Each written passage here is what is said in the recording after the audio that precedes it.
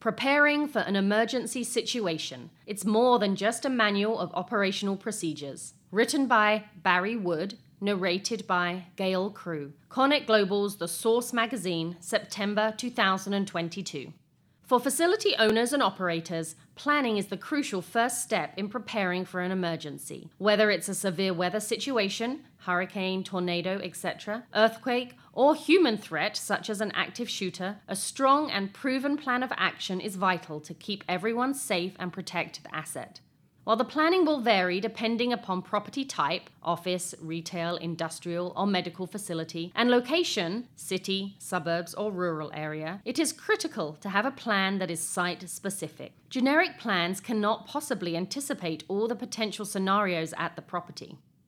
It's also vital to ensure the plan is readily available, whether it's through an app or physical binders, for employees and on-site security to easily access when necessary. There can also be a First Steps condensed version offered for reference. However, it's not enough to just have a manual or handbook providing guidelines of what to do in an emergency. The procedures don't have much value unless those on site know what to do during a crisis and aren't fumbling for directions.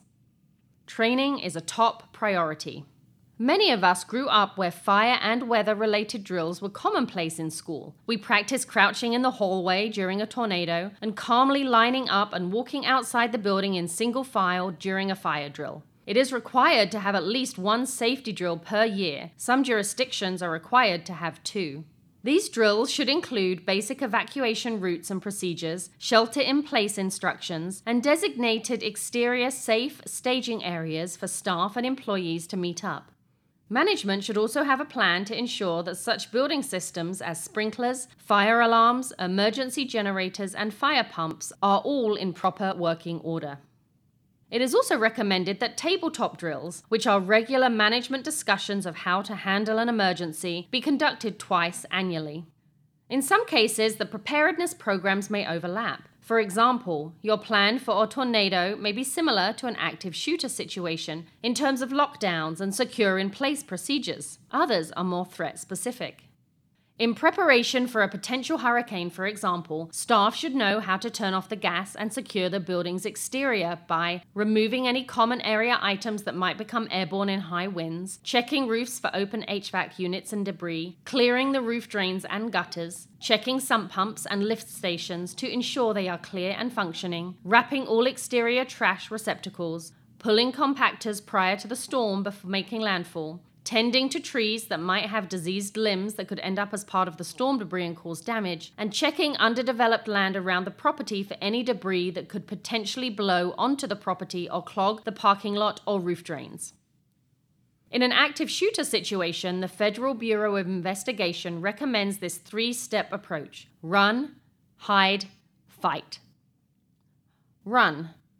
Running makes you harder to hit and improves the chance of survival. Wherever you go, be aware of alternate exits. Quickly and cautiously evacuate in a direction away from the attacker. Don't hesitate. Seconds matter. Remember windows and emergency exits. Leave belongings behind. Keep empty hands raised and clearly visible when exiting a building. Follow all instructions from first responders. And don't stop until you're sure you have reached a safe location. Hide. Locate a safe place to hide. If possible, lock and barricade the door. Silence cell phones. And make a plan to defend yourself.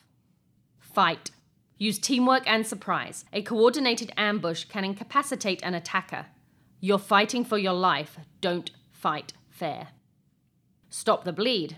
A victim can die of uncontrolled blood loss in 5 minutes or less. Apply pressure or a tourniquet to control severe bleeding. In all emergency situations, there needs to be an emergency notification system in place to alert building occupants, tenants, employees, or visitors of any potentially dangerous situation. This can be in the form of text messages, phone calls, social media, or via a building-specific website or on-site signage. While these are some of the guidelines to follow in an emergency situation, it is crucial to have a plan that is site-specific. An office building requires different guidelines from a retail center. In an office building, you have limited access points and a smaller amount of visitors. As another example, a mall, whether it be enclosed or open air, will be mostly comprised of non-employee shoppers and have a variety of access points. In this situation, the limited amount of management and security staff on site must communicate with the tenants, who will then lead the efforts to keep the staff and shoppers safe. Emergency preparedness is not a one-step process. It's a combination of planning, training, and getting people involved to reduce the risks and keep everyone safe. How people react during a crisis is critical. When people are properly trained for multiple situations, they learn how to react and react properly. There is less chaos, muscle memory generally takes over, and more lives are saved. About the author. Barry Wood is Senior Vice President and Director of Operations at JLL.